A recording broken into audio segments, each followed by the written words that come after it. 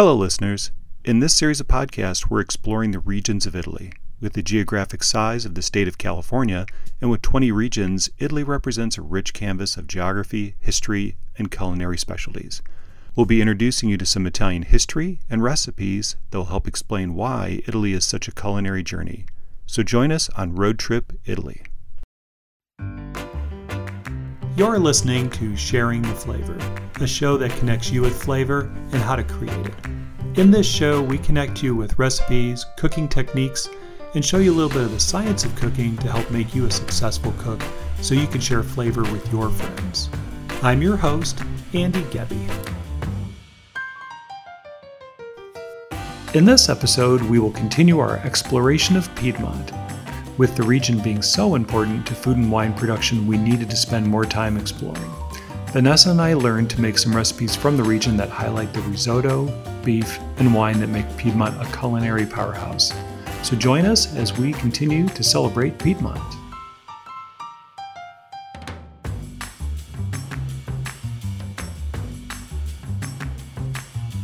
So I want to hear about your party. Or would we get to that like when we officially get to the first course? We can talk about it however you want. It's your deal, Andy. You're the boss. My deal. Ooh, I'm nobody's boss, but I do like throwing a party. So. No, you're just boss, which is much better, by the way. Boss. Yes.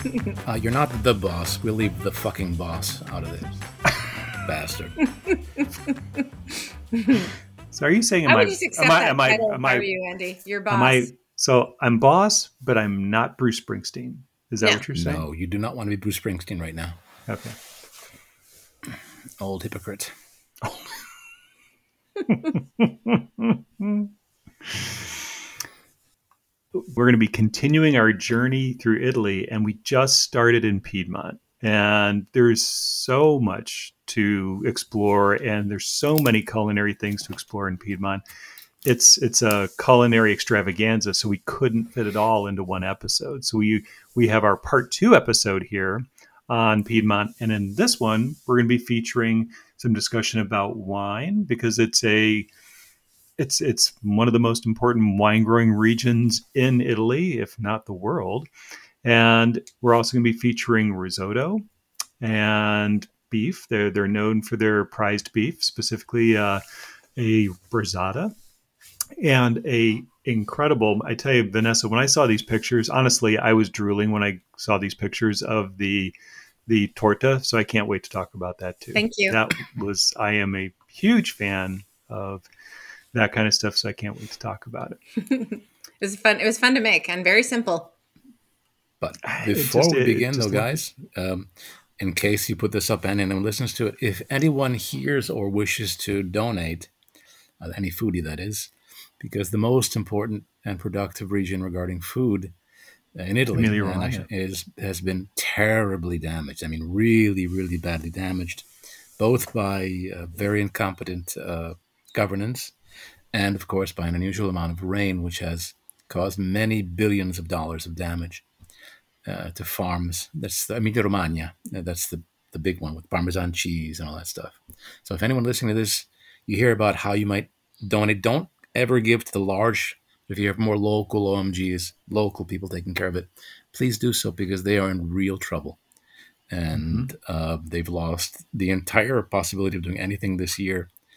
And since Italy's basically giving money to Ukraine instead of Italians, as they should be, they won't even get much aid. So anyone here, don't be like Bruce Springsteen.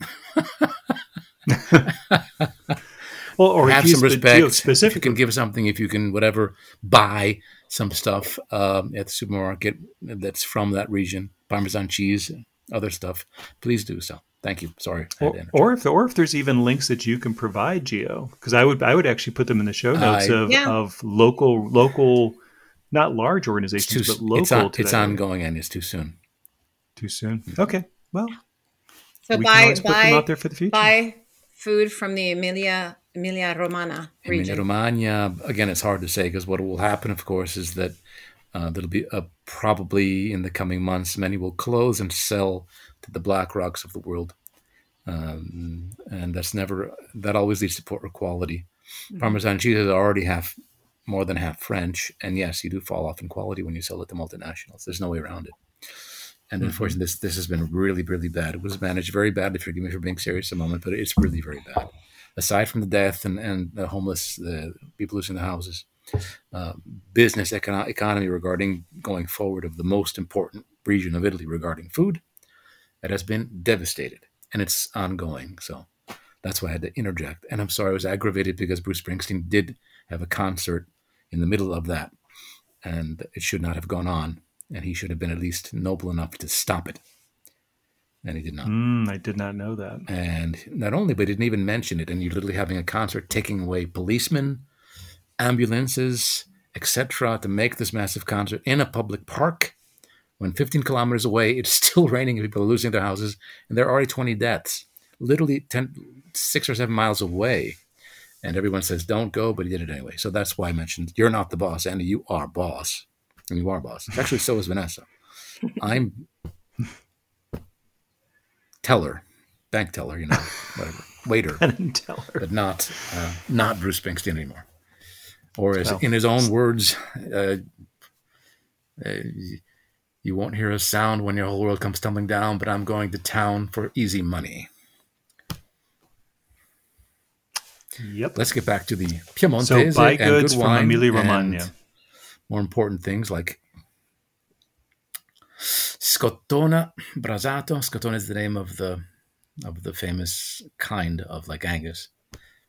And Vanessa's expensive risotto, which I wouldn't have done. I would have drunken the damn thing or put in the.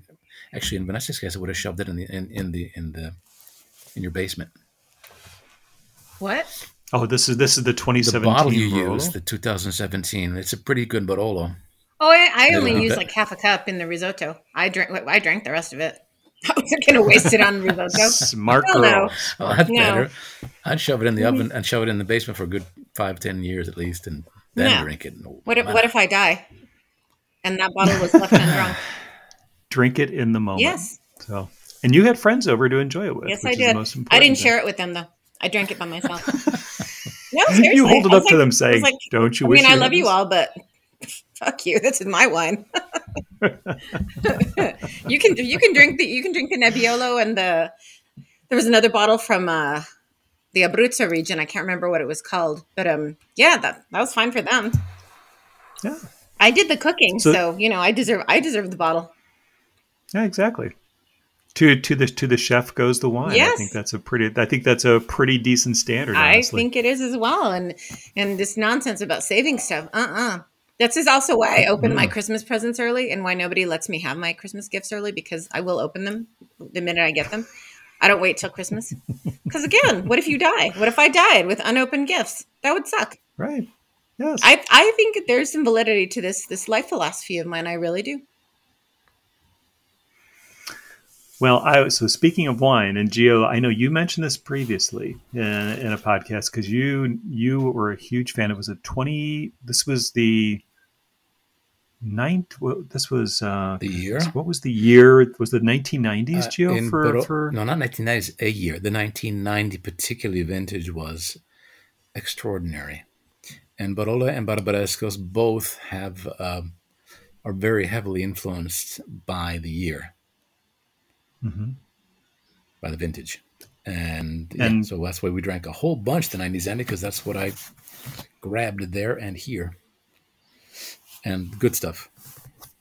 But that's then. Well, and the general area that it comes from in Piedmont is called Langhe, which has several different regions to it. And some of the names would probably be pretty familiar to people, which is Barolo, Barbaresco, Alba, Nebbiolo de Alba, Dolcetto. Is it Dolcetto? Dolcetto. The thing is, we talked about, I don't think you forgot, but the big grape that has all the tannins and that is Nebbiolo. North, or I should say slightly north, but more that way, so to speak, and in slightly higher altitude, you make Barolo, and because it's at a slightly higher place, and it was a sea bottom, you have tannins that will make it longer lived and more rich and round and broad and deep. So it's world-class wine, but you have to wait 10, 20 years before it gets to its peak. And in a good year, it can go like the 1990, it can go who knows how long. And this means, of course, that you'll have to put a straitjacket and inter in cement really badly Vanessa, and not, I don't know, put her in like a padded cage until she actually can wait 20 years. That sounds like a form of torture for Vanessa, right? So you would hold a bottle of 1990s, Barolo. Yeah, you sound like those articles I read occasionally where they talk about things to do with leftover wine. And I always ask, what is this thing called leftover wine? I've never heard of anything such thing called leftover wine. Right. There's a leftover wine bottle. Yeah. But the wine itself? Yeah, leftover wine nonsense. Anyway, if you can't do that, however, it's a shame because the wine does get... Well, if you get really rich, you can just buy the stuff that someone else has aged for you. This is true.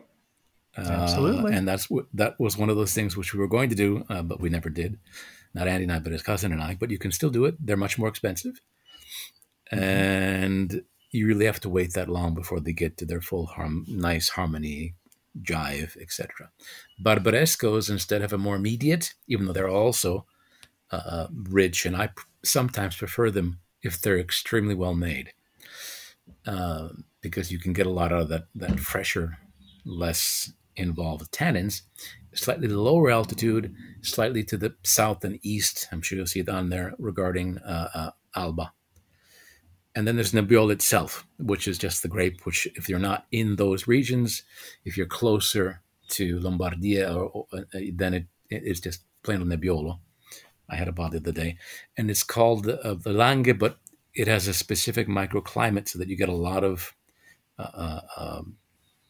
dryness in the afternoon and humidity during the morning. And so it's really tough to make Barbaresco or Barolo or even Nebbiolo by and large outside of that region of Italy. Some people have tried to, but basically without almost any success. You basically have to make it there. Because of the microclimate itself. The grape likes that microclimate. And it's great stuff. Again, like most European grapes, it went through the problems in the last century, at the end of last century, where a U.S., what's it called? The U.S. parasite destroyed much of the vineyards in Europe. And so almost all of those... Oh, that's right. Didn't that happen to the French? Like there was like a wine shortage in France. I remember reading about it. It was like the world ended. It was terrible. It was. And so for you, actually, Vanessa, what would you do? It was an international crisis. Seriously, right? No, it would have stimulated. It was like during COVID when you saw people running out of Costco with their arms loaded with toilet paper. That would have been me, except with bottles of wine. I don't know. I think you might have been spurned to find a solution, and they did. Most of the European wines now have U.S. roots, and then you put onto those roots the European vine. So you have American roots. The change in that means that the older European stuff had wine or vineyards which would last a vine plant which could last even 100 years. The American ones, unfortunately, last only about 25 to 30, and then you have to replant. I don't know what the difference would be because you have to be then and have the same person or find, and there are a few bottles from the late 1800s that were made from those vineyards. I would have loved that. Would be a great study because there are some wines from 1800s that are still absolutely fantastic. And I'm wondering if those things can ever be reproduced again. Anyway, and so they have almost all of them have American, actually probably all of them, because the only place you couldn't do that is where you had really sandy soil and in a very hot, dry place. And of course, including the Langhe region also went through that, or that more? Yes, and the only places that didn't would be if you had sandy soil and hot and not too humid, because I think it was a fungus, and therefore there are some places, probably in Spain, there are probably some places in southern France where you probably have some autochthonous, maybe in Italy too, some autochthonous grapevines that were able to resist or that didn't. didn't succumb to the invasion. But most of the grapes, like all of the famous French grapes, Tuscany, etc., they all have American roots now. Anyway, interesting. Getting back to the wines from here, and you were mentioning about the Barbaresco, Dolcetto, these are and Barbera. So these are different grapes. Barolo is like a king, right, of wine, right? It's also very expensive to get, but Barbera and others can be a little bit more affordable, and they're because they don't require the amount of aging that Barolo does. Is that That's true? not so much the aging. Obviously, they don't require it, but they don't have that same complexity of tannins. You can still get great flavor. So most of the time for Barolos, you'll almost always have a nice passage in wood at some form, which helps give it a good amount of complexity and nose and richness and depth. But you can have great wine that just goes through a nice big metal vat, grape juice, squeeze it up, ferment it out, and drink it down. And they have a fresher feel. Like Barbera, I like. If it's well done, Barbera has a nice fruity undertone. Some snobs before didn't appreciate these wines as much because they don't have an international style, and they are very, particularly the lighter ones, direct and fruity. They're not that really deep things like from Bordeaux. But in reality, there's a complexity there when it was well done, which equals any place in the world, including anything the French ever made. And they were just great wine. They're still great wines. They're very individually made. The difference between person and person and farm is enormous. And it's the geographical location that gives it its DOC, that gives it it's officially this, made it from this grape, etc. But within there, they don't have a strict way of how to make it. So there's a big difference between this person and that person.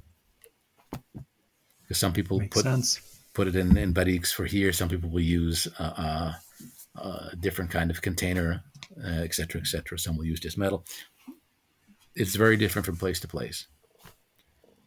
I thought it was interesting, too, when I was looking at this, and I'll put this this is from Wine Tourism, that in 2014, Langhe was placed on the UNESCO World Heritage List for its cultural landscapes and for the living testimony to wine growing, which makes it just unique and amazing. To envy is what it is. Well, you guys can imagine what it feels like to grow up and then anywhere that makes wine, you feel it. You don't use, you grow up with the sense and the feel, and going out into the vineyard, having the result. It's marvelous. Yeah, I would agree. So, and we're going to get to it with our menu. So I guess we should talk about our menu today we're in the wine region and we're cooking with wine. Specifically, so we're starting off with a dish that Vanessa made. That's a risotto dish. And I had never seen a recipe that had red wine in it for risotto. So I am really, really intrigued to hear about this recipe. So this is a risotto al Barolo, a salchicha. Salchicha With sausage. Yes. This is not, I'm going to intervene just a moment. This is a risotto. But risotto al Barolo is don't get mad at me, but it's a different recipe. And you don't use a cup, you use the entire bottle, basically. And it's only. Well, I wasn't going to do that. So I'm calling it my version Vanessa of risotto chose al Barolo correctly. Con salchicha. Okay, it's my version of it. Yeah. It's made with it's her version of it, and she drank the rest of the Barolo. Cup of the Barolo, and I drank the rest. So it's my version of. And I would agree with that because it's a pretty decent. I'm with the chef on that one. If I'll look it up real quickly. The risotto al Barolo but unfortunately, it's a very expensive dish to make now because Barolo's gotten that expensive, and you do have to use good stuff. Otherwise, it doesn't really make sense. And we also have for our menu. So that's our first course is the risotto, followed by a dish that I made that I really enjoyed making, which is the brizzata. And the brizzata's al Barolo. I did not use Barolo, and but I did use a Nebbiolo in it, and it did have an effect on the. This is a meat dish. This is essentially a beef roast that you're cooking in wine, which was fabulous. And it looked really, really, really, really, really drool worthy. I'll tell you, and I tell you, on top of the risotto, it was like lights out. It was really, really good. And then, I'm a sucker for sweets, so I can't wait to hear about the dessert round, which is a torta di nocciole e cioccolata con crema, which is completely drool worthy at this point. Thank you. So let's talk about risotto. I've made risotto. So for our dish, we made a very traditional risotto, which people will use white wine, they'll use chicken stock, certainly Parmesan cheese.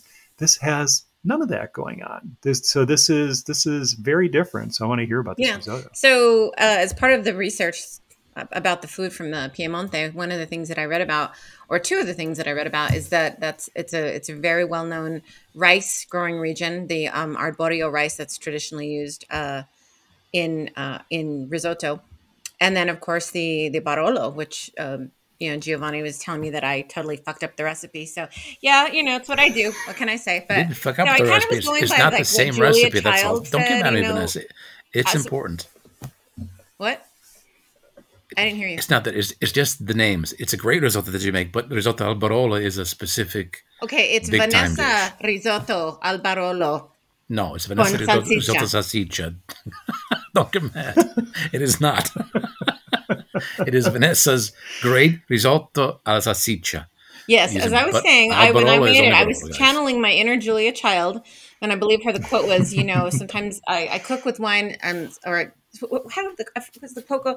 I cook with wine. Sometimes I even put it in the food, something like that. Yeah, that was sort of how I was approaching making this. Quote. Yes.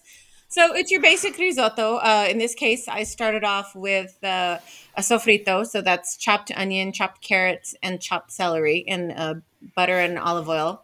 Sauteed those down.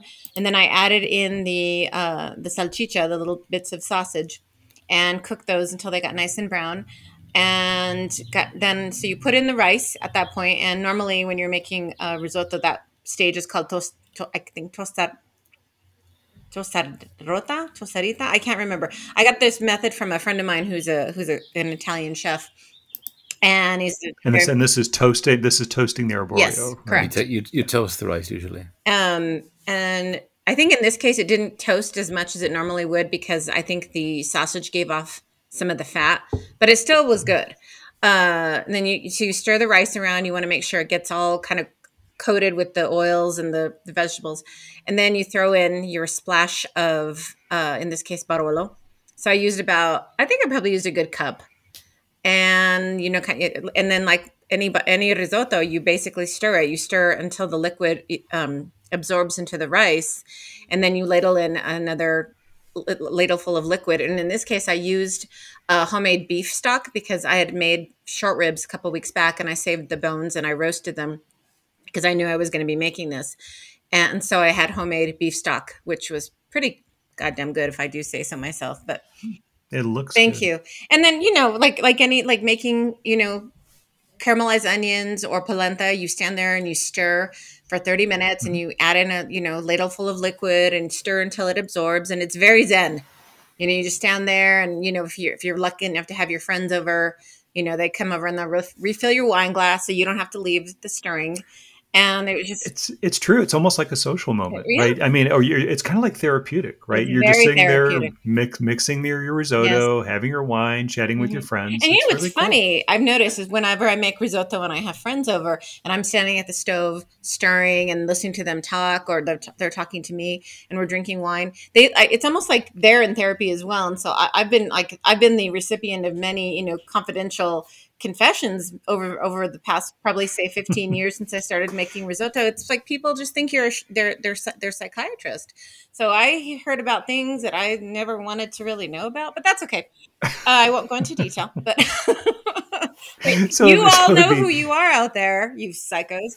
Anyway, so then I basically just plated it, and I have some pictures there, and you plate it on your beautiful plate and you take a lovely picture of it. And then in my case, you can see there's a glass of wine, and that was the remainder of the barolo that I refused to share, but I did let them all drink a bottle of Nebbiolo.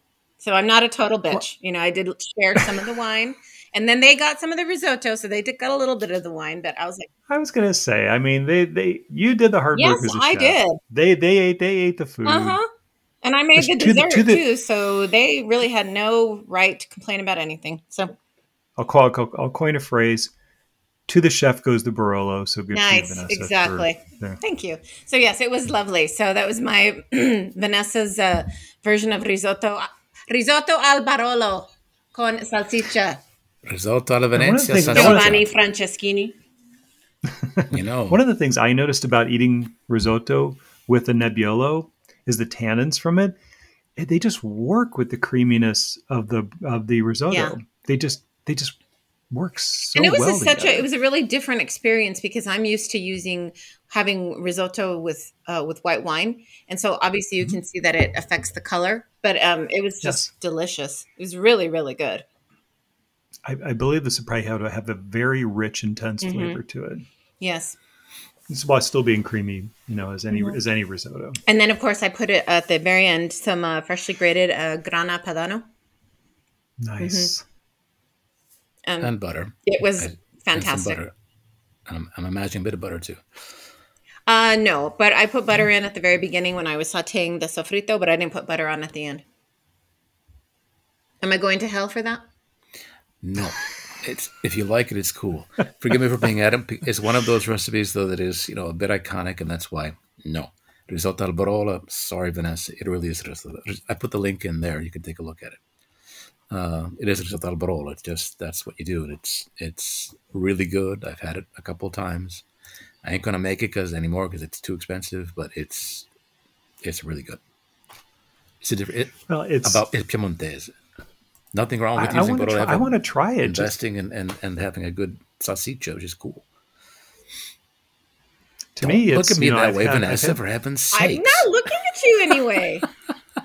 I'm only trying to be the arbiter I'm not even looking tradition. at you at all. I'm looking at the recipe that Andy put up. Yeah. I'm getting ready for our next course here. Risotto. For me, it's risotto al Nebbiolo, not al Barolo. But this is so. We've gone through our primi dish, right? And now we're getting to this. And this was a journey, but it was really satisfying when we were done with the journey. So risotto al Barolo is a beef dish. You're essentially taking and I think they refer to it here. Let me go through this. I was just going to ask, what cut of beef did you use? So I believe I used a beef chuck. Okay. That was about 2.5 pounds worth of it. When I showed the beef, so they call for a beef roasting joint, which I'm not familiar with that term. So I was talking with, the butcher about this, and I wanted to get just the right cut of meat for 2.5 pounds.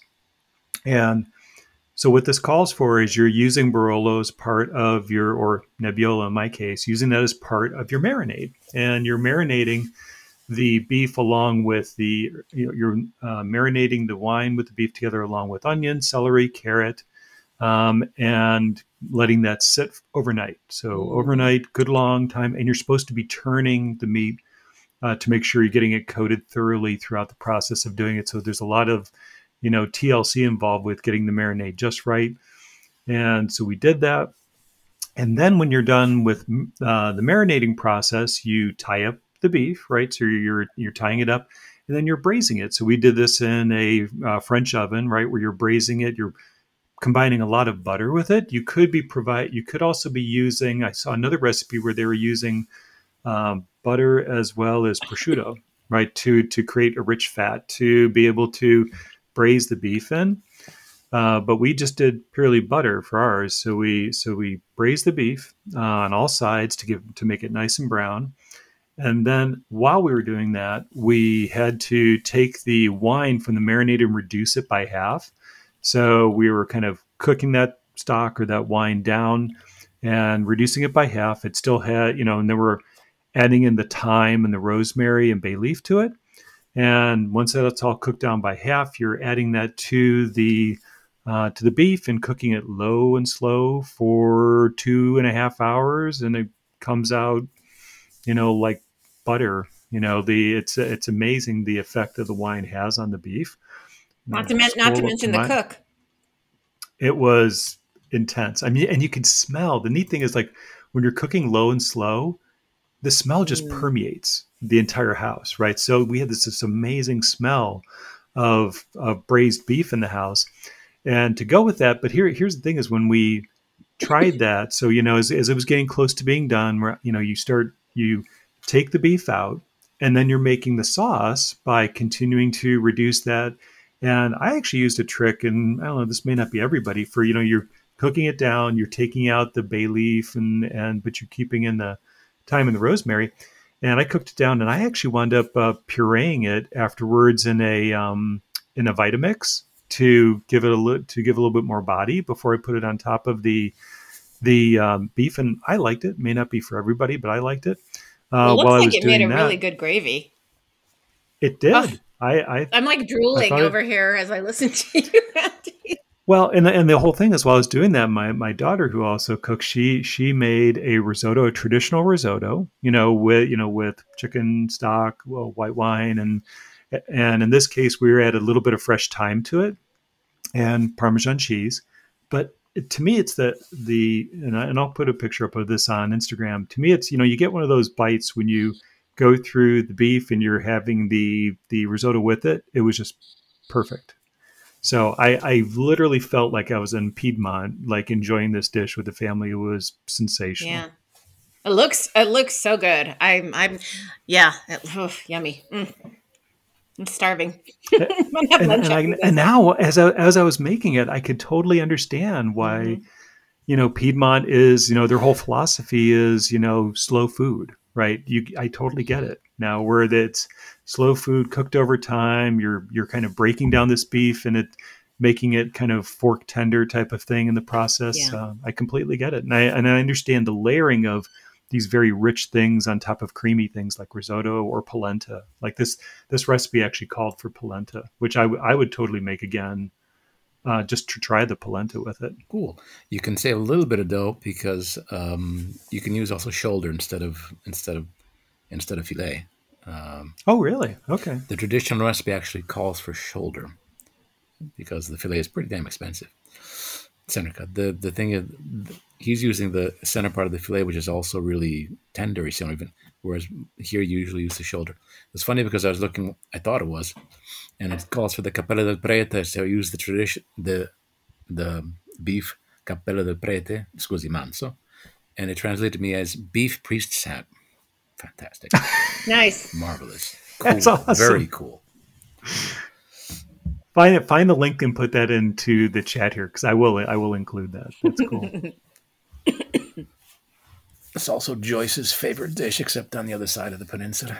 Every region in Italy has that. Every region in Italy has that. It's the Sunday dish, and they use the brizzata is James Joyce like a favorite dish of his. On the other side, stracotto, in the Veneto, because he was in Trieste, but every region of Italy has the low and slow Sunday meal with local meat, and Piedmont is pretty rich. It's where the king was and everything else, and so you have beef.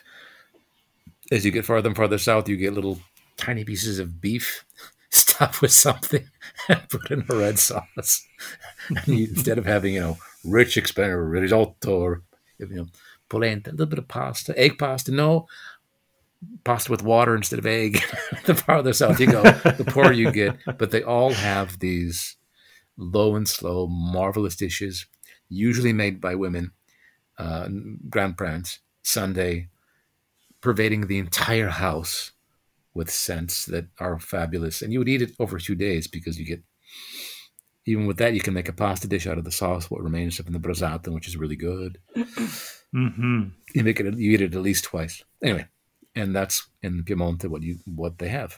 And anyway, it's just like beef bourguignon. It's the same beef French dish, the Julia Child dish. Beef bourguignon. Mm-hmm. Yeah, it's bourguignon, I thought. Yeah. Brizzata. And you get really good wine, so it fits perfectly. It looks really good too. It does. Like having the Nebbiolo with it. yeah, there's just something about having the right red wine with a creamy dish and beef. It's just really out of sight. Yeah. So. That was the reason why I didn't want to mention it, is because these are old things, and in Europe we did not have. It'll happen quickly. Multinational things, so everything fits together itself. So you wouldn't make that dish with a different kind of grape or wine. You'd make it with a few different, because it'll change a little bit. Mm-hmm. And in fact, you don't even have that kind of wine, so you don't have the brasato like that. At least farther south, you make it in tomato sauce. You make this long, low, and slow boil. You were mentioning about that before. This would be would this be like south in like Campania and places like that where they have these really intense meat tomato sauces? Yep, which you don't have in the north because you're rich. You can have straight beef with really good wine. And usually with polenta or risotto, depending on where you are, closer to the mountains or closer to the rice fields or closer to the wheat and to the corn. The mountains usually made polenta. That was their bread and butter and orange juice, and that's what they would eat, just polenta. And if you can get some meat with it, cool. Looks delicious, just like Vanessa's dish. Really good food. You could see where this type of food, it would be immensely satisfying, great to share with others. Like this is a great kind of like get together with people type of food where you're cooking low and slow. Yeah. So getting on to because this is arguably my favorite part of the episode here is talking about dessert. When I saw this, you and that sweet tooth of yours, Andy. I have a massive sweet tooth. I will wholeheartedly admit it. And I love hazelnut. So here, I'll bring it up here so we have a reference to a version of the recipe. I don't know if this is the exact one that you did, but this is the torta di nocciole, which is a hazelnut cake. And in your case, Vanessa, it was a hazelnut cake with chocolate cream. Yes. So torta di noccioli con chocolate e crema. So what I did with the cream is, because the cake itself is so rich because it's made with toasted hazelnuts essentially, is I put a lemon in the cream because it was very rich. So I needed something to offset it. But the cake itself is very, very simple. So basically you take about 3 cups of, and I found hazelnuts from Piedmont on Amazon.com, so I ordered them. You toast them, and you can see that, where you toast them, you can see how they start to get dark. And then what I did is I put them in a colander, and I just covered it with a towel and shook it around, and all the skins fell off. So I didn't have to sit there and nitpick all the skins, because skinning hazelnuts is a pain in the ass. And then that's a cool idea. Mm-hmm, yeah.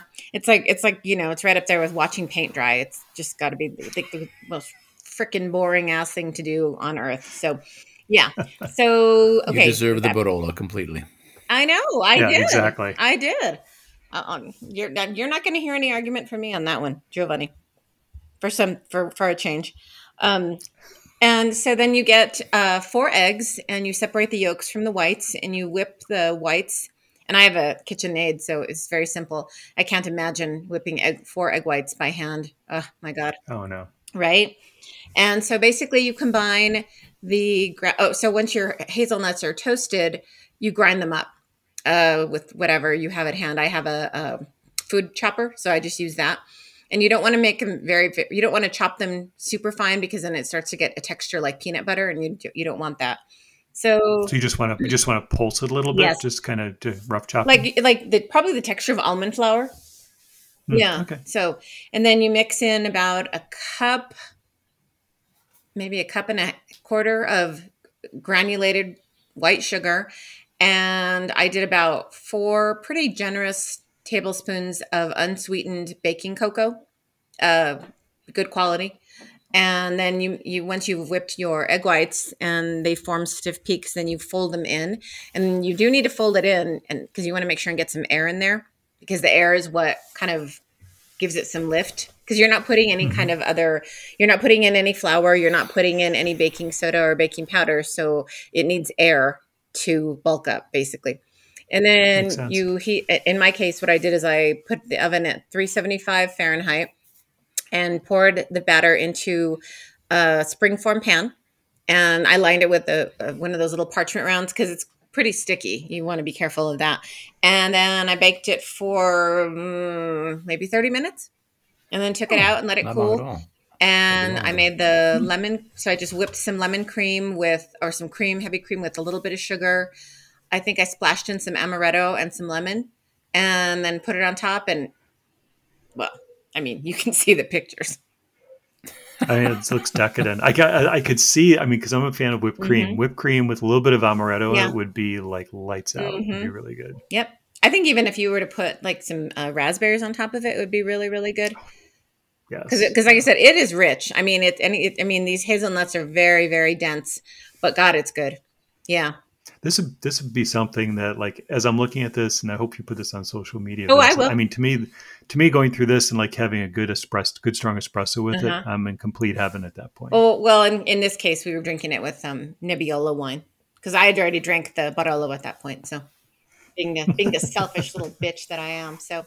Yeah, I will put these pictures on social media. I didn't put the picture of the with that. What you guys would love to have next time, Vanessa, when you make that, because it looks really good. I would probably try some Barolo Chinato. Andy, you're recording this, right? I just got a compliment from Gio on my cook. Hold on.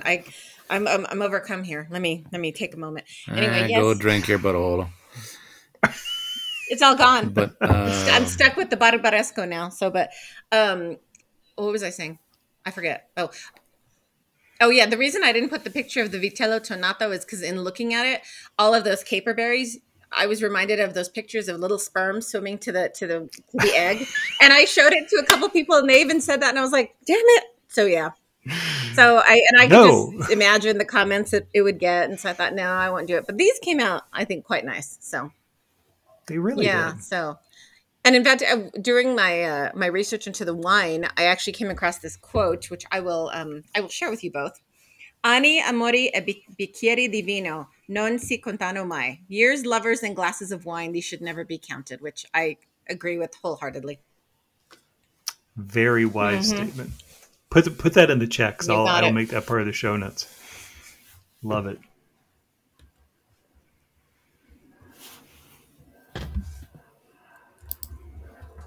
Or even better, put it in Slack too. This way, it's easy for me to grab it from Slack later. Oh yeah, I'll just do it that way then. Yeah, but for me, it's I actually really want to try a few different things with hazelnuts. I do want to make. There was like hazelnut biscuits you can make, like like little shortbread with hazelnuts. I want to try this because I love hazelnuts, and I actually want to try making this cake.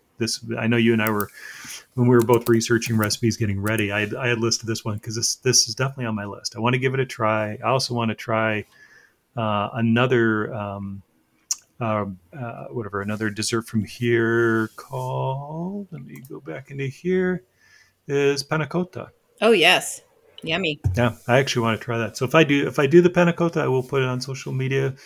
There was actually a really cool. I think this was on YouTube was it Italia's? Do I pronounce it, Giovanni, correctly? Sesquita? Is that correct? Hold on a second. I'm looking for something out while you guys are talking. Where am I? What's the YouTube channel that we reference from time to time? Italia Sesquita. This is the Italian Esquisita, excellent. Esquisita? Exquisite. Excellent. Exquisite. Exquisito. Wait a minute, here we go. So the Italian chefs making, and I'll put this out there, it's part of the show notes, them making panna cotta, I was like, good gracious. It looked incredible what they were doing. So yeah, but I definitely want to try the torta. The torta to me is just it's so good. On a plate. Yeah. Recommending the next time you make it is to, if you can get some Barolo Chinato, which is a sweet wine. You don't drink a whole bunch of it, so it lasts a while. Can last a good while. Oh, really? It's a sweet Barolo? Really? It's Chinato, and it's perfect, I think, as an accompaniment to that.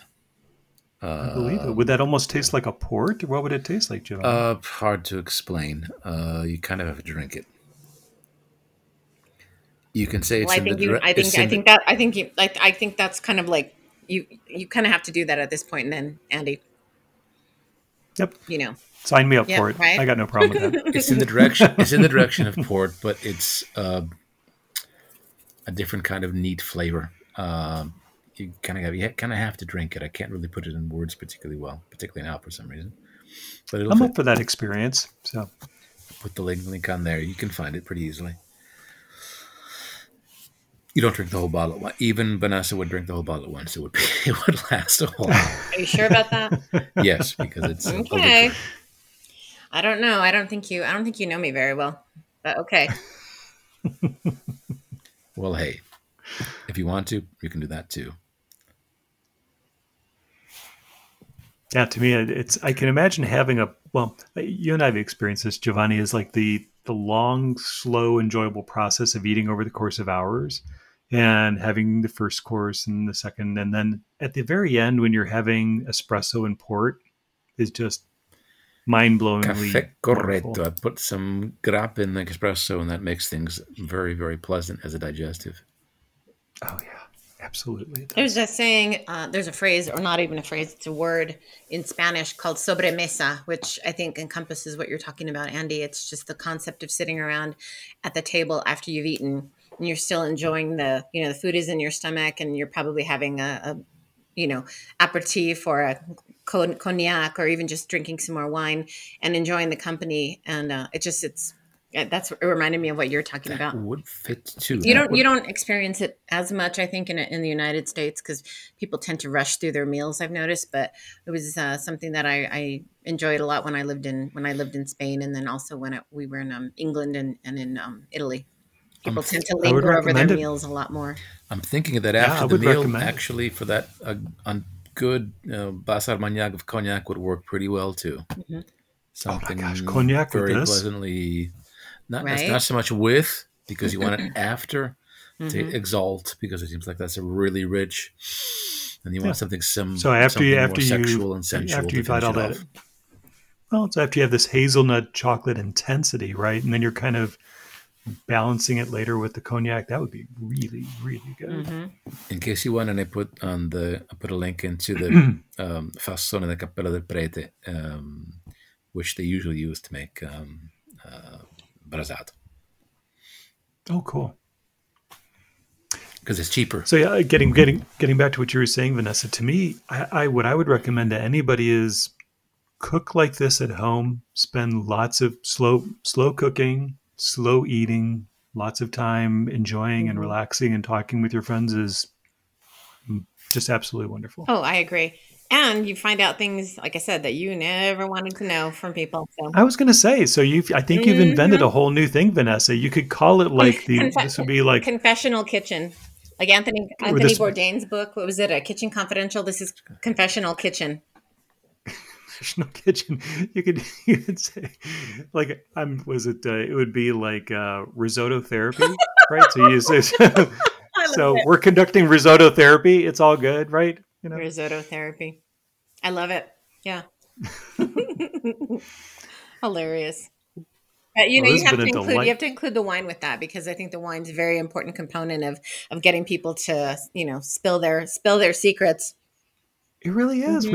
We found when we hosted dinner parties, and I think the thing that's very cool is when you finish the cooking process with when people are arriving, and so they're having a splash of wine, they're having maybe some type of light fare with it.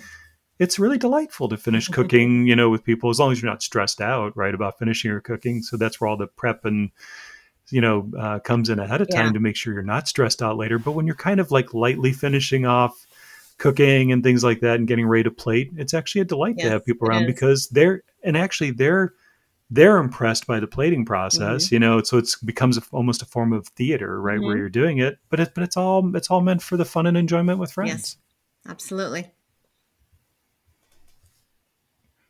Well, Piedmont's been incredible to visit, and I know we have lots more places to visit. We're still continuing north.